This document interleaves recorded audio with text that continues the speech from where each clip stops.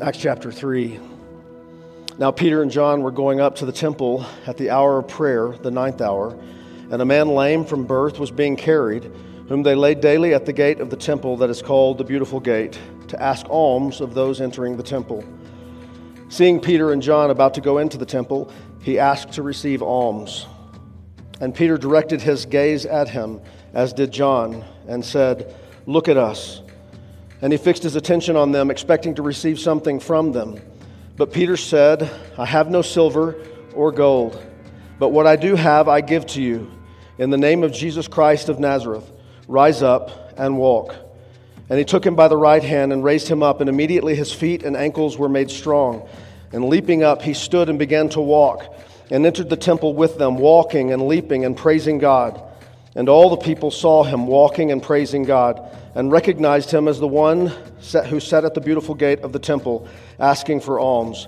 And they were filled with wonder and amazement at what happened to him. This morning, we continue our series, Rediscovering Church, that we've been working through the summer in. We've been looking to the pages of Scripture to learn more, to deepen our experience about who we are in Christ and how we fit into God's plan for His people, the church. We just a few weeks left in the summer series before we turn our attention to the fall. And I would just like to express this morning a special word of thanks to Spencer Nickel, who shared God's Word with you this past weekend. I heard great things, and so I'm grateful to Spencer. John chapter 1, verses 9 through 11 says, "The true light, which gives light to everyone, was coming into the world. He was in the world, and the world was made through him, yet the world did not know him. He came to his own, and his own people did not receive him." And this is the story of the human race. What began in the garden when Adam and Eve decided they knew better than God. They wanted something other than what God had provided for them, and so they turned away. That same refrain is echoed at the Tower of Babel when man looks to himself to become something great, something more than what God had intended. We see it again when God constitutes a people and Moses goes up on the mountain to receive the law of God. Meanwhile, the people are below, not satisfied or content with who God is and that He's revealed Himself to them. They fashion a statue to worship, a Baal. When the people of Israel look to the other nations, they decide that they want to be like the other nations. They don't want to serve under the theocracy of God's rulership. They want a king like all the other peoples, and so they choose a king in Saul who's head and shoulders above the rest. This is the story of humanity. A good summary of our history is in Judges chapter 21, verse 25, that says, "Every man did that which was right in his own eyes." C.S. Lewis wrote that human history is the long, terrible story of man trying to find something other than God with to make him happy. But the Bible is the story of how God sent His Son, His King, Jesus Christ. Paul writes in Ephesians, He has made known to us the mystery of His will, according to His purpose, which He set forth in Christ as a plan for the fullness of time, to unite all things in Him, things in heaven and things upon earth. John continues in chapter 1 by saying, "To all who did receive Him, to those who believed in His name, He gave the right to become children of God, who were born not of blood, nor of the will of the flesh, nor of the will of man, but of God." The Bible knows of a God who has a heart for the world. David understood this in Psalm 18, where he writes, "For this I will praise you, O Lord, among the nations, and sing to your name. Great salvation He brings to His king, and shows steadfast love to His anointed." In the New Testament, Mark writes in chapter 13 of this same purpose, that the gospel must first be proclaimed to all nations. This is the purpose of Christ coming into the world. And so as He stands at the moment where He ascends back to heaven to sit at the right hand of the Father, He issues the commission to His disciples and then to every other follower through the ages. "Go, make disciples of all nations, baptizing them in the name of the Father, the Son, and the Holy Spirit, teaching them whatsoever things I've commanded you. And lo, I am with you always in this mission, even to the end of the age." Acts 1:8, He says, "You will receive power when the Holy Spirit comes upon you, and you will be my witnesses in Jerusalem and in Judea and Samaria and to the uttermost parts of the world," which explains how the gospel came to us. A church on mission to carry the gospel of Jesus Christ to the nation. The vision of Scripture for the church's mission is that we would be disciples who are making disciples and churches that are planting churches. The church, carrying the gospel, is the hope of the world. This past week, this team from Community Church in Gunnison had the chance to answer God's call to carry Christ to the nations. We turned from the outset the name Cuba into an acronym. We said it was Christ, C, plus U, believing for amazing things. And that's exactly the prayer that God answered. Christ was with us. We saw Him in tangible ways, and He did amazing things among us. And in this passage, which has been on my heart all through the course of the week, I had the humble opportunity to preach numerous times. The only thing I know for certain as I stand before you this morning is that this message won't leave me drenched in sweat. I could wring sweat out of my clothes all week. I hope that won't happen this morning. But in this passage, which was on my heart through the course of the week, speaks so clearly to not only what we saw in Cuba, but what we need to see in America. The setting is Peter and John going to the temple. Even after they've come to know Christ, they understand the call of the mission, which is to take the gospel to Jerusalem. And so they continue to go to the temple. And so they meet at the temple at the hour of prayer. And as they're entering the temple, they encounter this lame man. And I just want to make 3 observations from this story. Number 1, we see the plight of a person in a world that worships prosperity. There was a man who was there lame from birth. He had always been this way. He was always broken. It's not dissimilar from how you and I are born into this world, broken.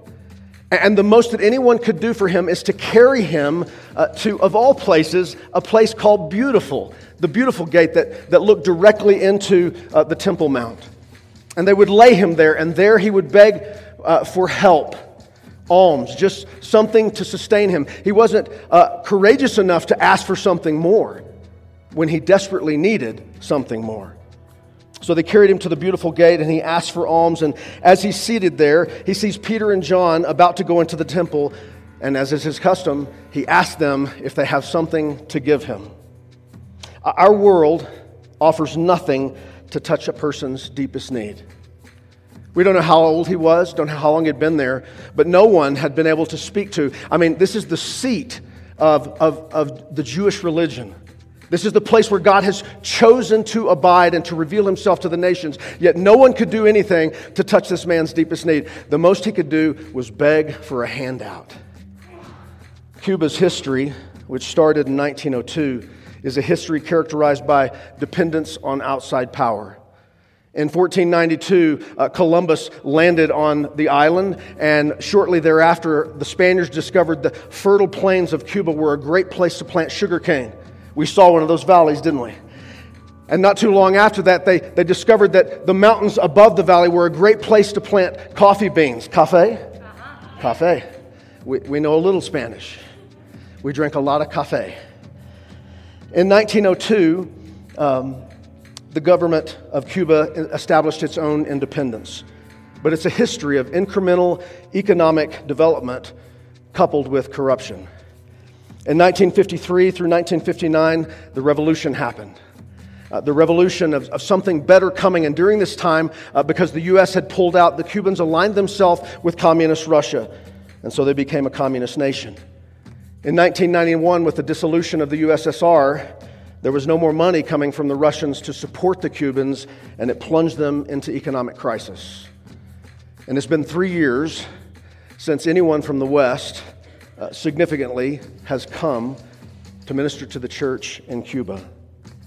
By contrast, the United States is a land of affluence.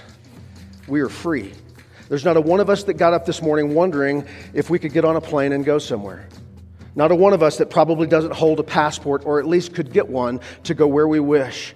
We live in the land of opportunity. And yet, for all of our opportunity, I don't believe that our faith is quite as precious and resilient and clear as that of the Cuban people. Like the man in our story, it's not hard for the Cuban people to recognize in Jesus the hope they desperately need, not to change their circumstances, not to elevate their cost of their standard of living, but to be made whole. What this man needed The second thought is that we see the only prescription for our hopeless prognosis is the help of a personal and powerful Savior. Every one of us is born into a world marked by sin, and we have a destination called death. There's nothing we can do. No money in the world will buy you away from that end. That end was facing this man too. But in the meantime, he was begging just to get by. Peter directed his gaze at him, as did John, and said, "Look at us." This is the invitation of the salty Christ follower. This is the invitation of the church that wants to be the light, to say, "Look at us, world. We don't have silver or gold. We're not trying to fix all of your earthly problems." That's one of the things we immediately discovered. We had a lot of pesos because the American dollar translates into about 220 pesos. When they brought back our currency transfer, we were staggered at the amount of what looked like wealth in pesos. But all the pesos we were carrying, all the American dollars we have, the truth is, a lifetime of our provision can't change their existence. But we had something they needed more. They already have it, and that is Jesus Christ. Peter said to the lame man, "We don't have monetary wealth, but what we have we give you." They said that with conviction. It wasn't sheepish. It wasn't like, "Gosh, I really wish we could spot you a meal. I wish we could, give you a tank of gas. I wish we could give you a leg up in life." No, with conviction they said, "We don't have the thing you want, but we have the thing you need." And they gave to him Jesus Christ. And immediately he was made whole, raised up. I imagine that Peter, when they saw the lame man, and this scene is unfolding for he and John, he's hearkening back to Mark chapter 2, when they watched 4 friends bring a lame man, rip off the roof, and drop him before Jesus Christ. And Jesus says to this lame man, "Your sins are forgiven." And then a rumbling happens in the crowd. "Who is this that can forgive sins?" And Jesus says, "So that you know that the Son of Man has power to forgive sins, I say to you, take up your bed and walk." Jesus is not only able to forgive our sins, but He will, it's not a question of if, it's a question of when, He will make us whole. In Cuba, we saw the simplicity and the purity of the gospel. There is no American dream there. There is no upward mobility. There's no course through college to improve myself. In fact, the truth of the matter is the younger generations are fleeing Cuba in droves. The country continues to get, percentage-wise, older and older. And eventually, the society like China will collapse because there's not enough young people to care for the old.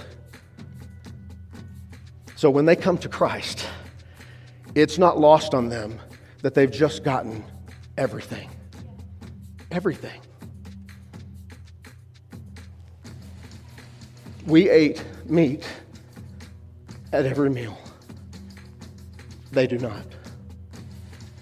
They didn't even sit with us. They served us.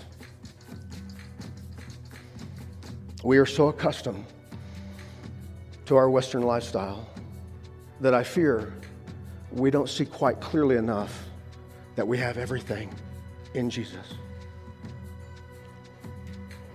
American Christianity is convoluted by many things.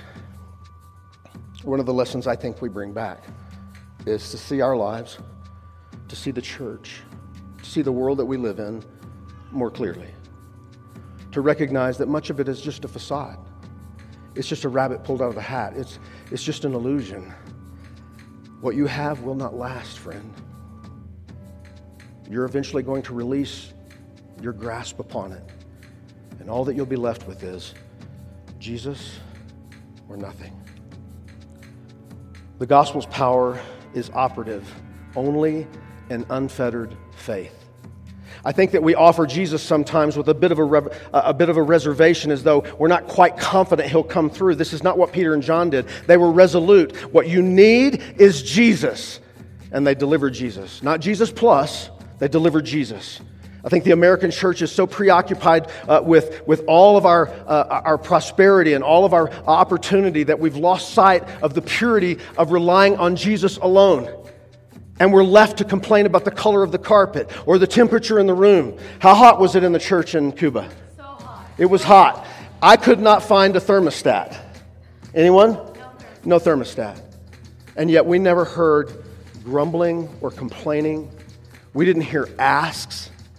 They were just full of joy and grateful that God had rescued them from an eternity separated from Him. And they can endure in a land of difficulty because they know God loves them. According to Cornelius, Thomas Aquinas once called upon Pope Innocent II when he was counting out a large sum of money. "You see, Thomas," said the Pope, "the church can no longer say, 'Silver and gold have I none.'" "True, Holy Father," Aquinas replied. "Neither can she now say, 'Rise and walk.'" We've become so adept at accomplishing that we've glossed over the power of the gospel. We have beautiful sanctuaries. We don't have air conditioning, but fortunately we don't need it this morning. But we have every other convenience. And like the commercialized world around us, the church has been sucked into providing what people want, so that it becomes just another place for you to choose the services that you desire. We've lost sight of the reason why we exist: to take the gospel to the nations, for disciples to make disciples, for the church to plant churches. On the day that we did evangelism, we worked our way through neighborhoods, slums, by any measure in America. And my team had the privilege of going to a number of homes. We visited a church plant. And in one home in particular, we were in the home of a lady named Maida. And Grace and Faith, and who else was in my group? And Taylor was in my group. And Maida's parents were believers, but they were aged. Maida was probably in her 60s somewhere.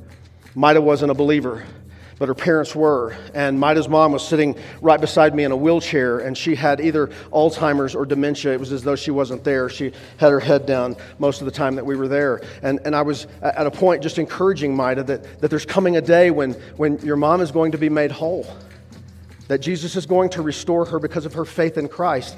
He'll wipe away all of her tears. There'll be no more sorrow. And in that moment, her mother raised her head, and she was with us. And she was smiling, and she was saying, "Amen."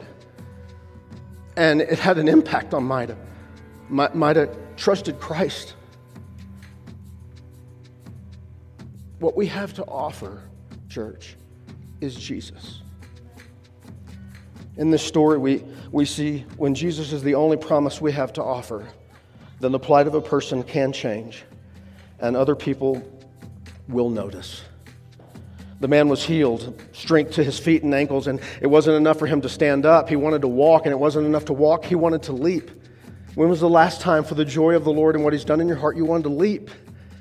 And he goes skipping off into the temple. And it's impossible for others not to notice. This is the guy who's been begging for years for a pittance. And all of a sudden he's made whole, and the response of the people is to be filled with wonder and amazement. Now, lest you think it's not a question of the form of government. Rest assured, with a younger generation that's flirting with the possibilities of socialism or even communism, our students came back realizing that where we live is much better, that a Republican form of government, that capitalism is much better. But the question isn't a question of whether it's communism or a free republic or socialism versus capitalism. That's not the question. In truth, in Cuba, there is no revolution. Everywhere we went, we still saw pictures of Fidel Castro, and emblazoned on banners was revolution. And I had the opportunity to talk to Pastor Alexis, and I just asked him, what is the revolution to the Cuban people? And it's this dream, this deferred hope that at some point, good is going to come. And I asked him, is it just a control mechanism at this point to keep the people in place? And he said, yes. There is no revolution. Nothing is going to change the plight of the Cuban Christians, so they embrace Jesus, and they're busy about the work of the Great Commission. In the U.S., things are much different. But Jesus is changing people's lives in Cuba, and people notice. One day we did a VBS. It was our last day there. We did a VBS in the morning. And we went through the little community and gathered up probably 50 kids. And as we were gathering them in Cuba, there's a person designated by the government called the boss, Jefe. And the Jefe is the eyes and the ears of the government. They know everything that's going on in the community. And they pass it back. And this is how they control their society. But Jefe, the boss, she saw that good was happening. And for the first time, this has not happened for the Cuban church. For the first time, they opened the government building, which is just this open-air pavilion. It's surrounded by a gate, and she said we could use that. And so we were able to do our VBS in a covered pavilion. And after it was over, in the interest of seeing that continue, we bought her out of sodas at her concessions, just to kind of foster goodwill. It's impossible when Jesus is doing something for the world to not take note. And this should be the same for you and I. We should realize that the American dream is just a pipe dream. It's just a temporary distraction from the weightier matters of God's kingdom. It doesn't mean we should regret being born where we're born. It's that we should see it clearly that we've been given much, and to whom much is given, much is required. And the much that's required is an investment in the world around us to see them come to Christ.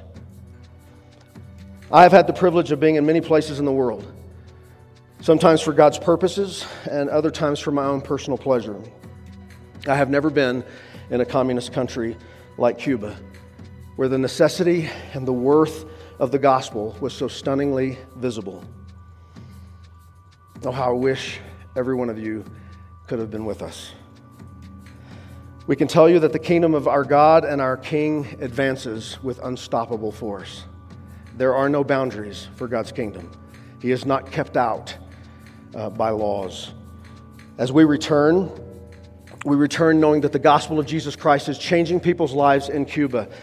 And equally important, that wherever this light shines in a dark world, people can't help but see it.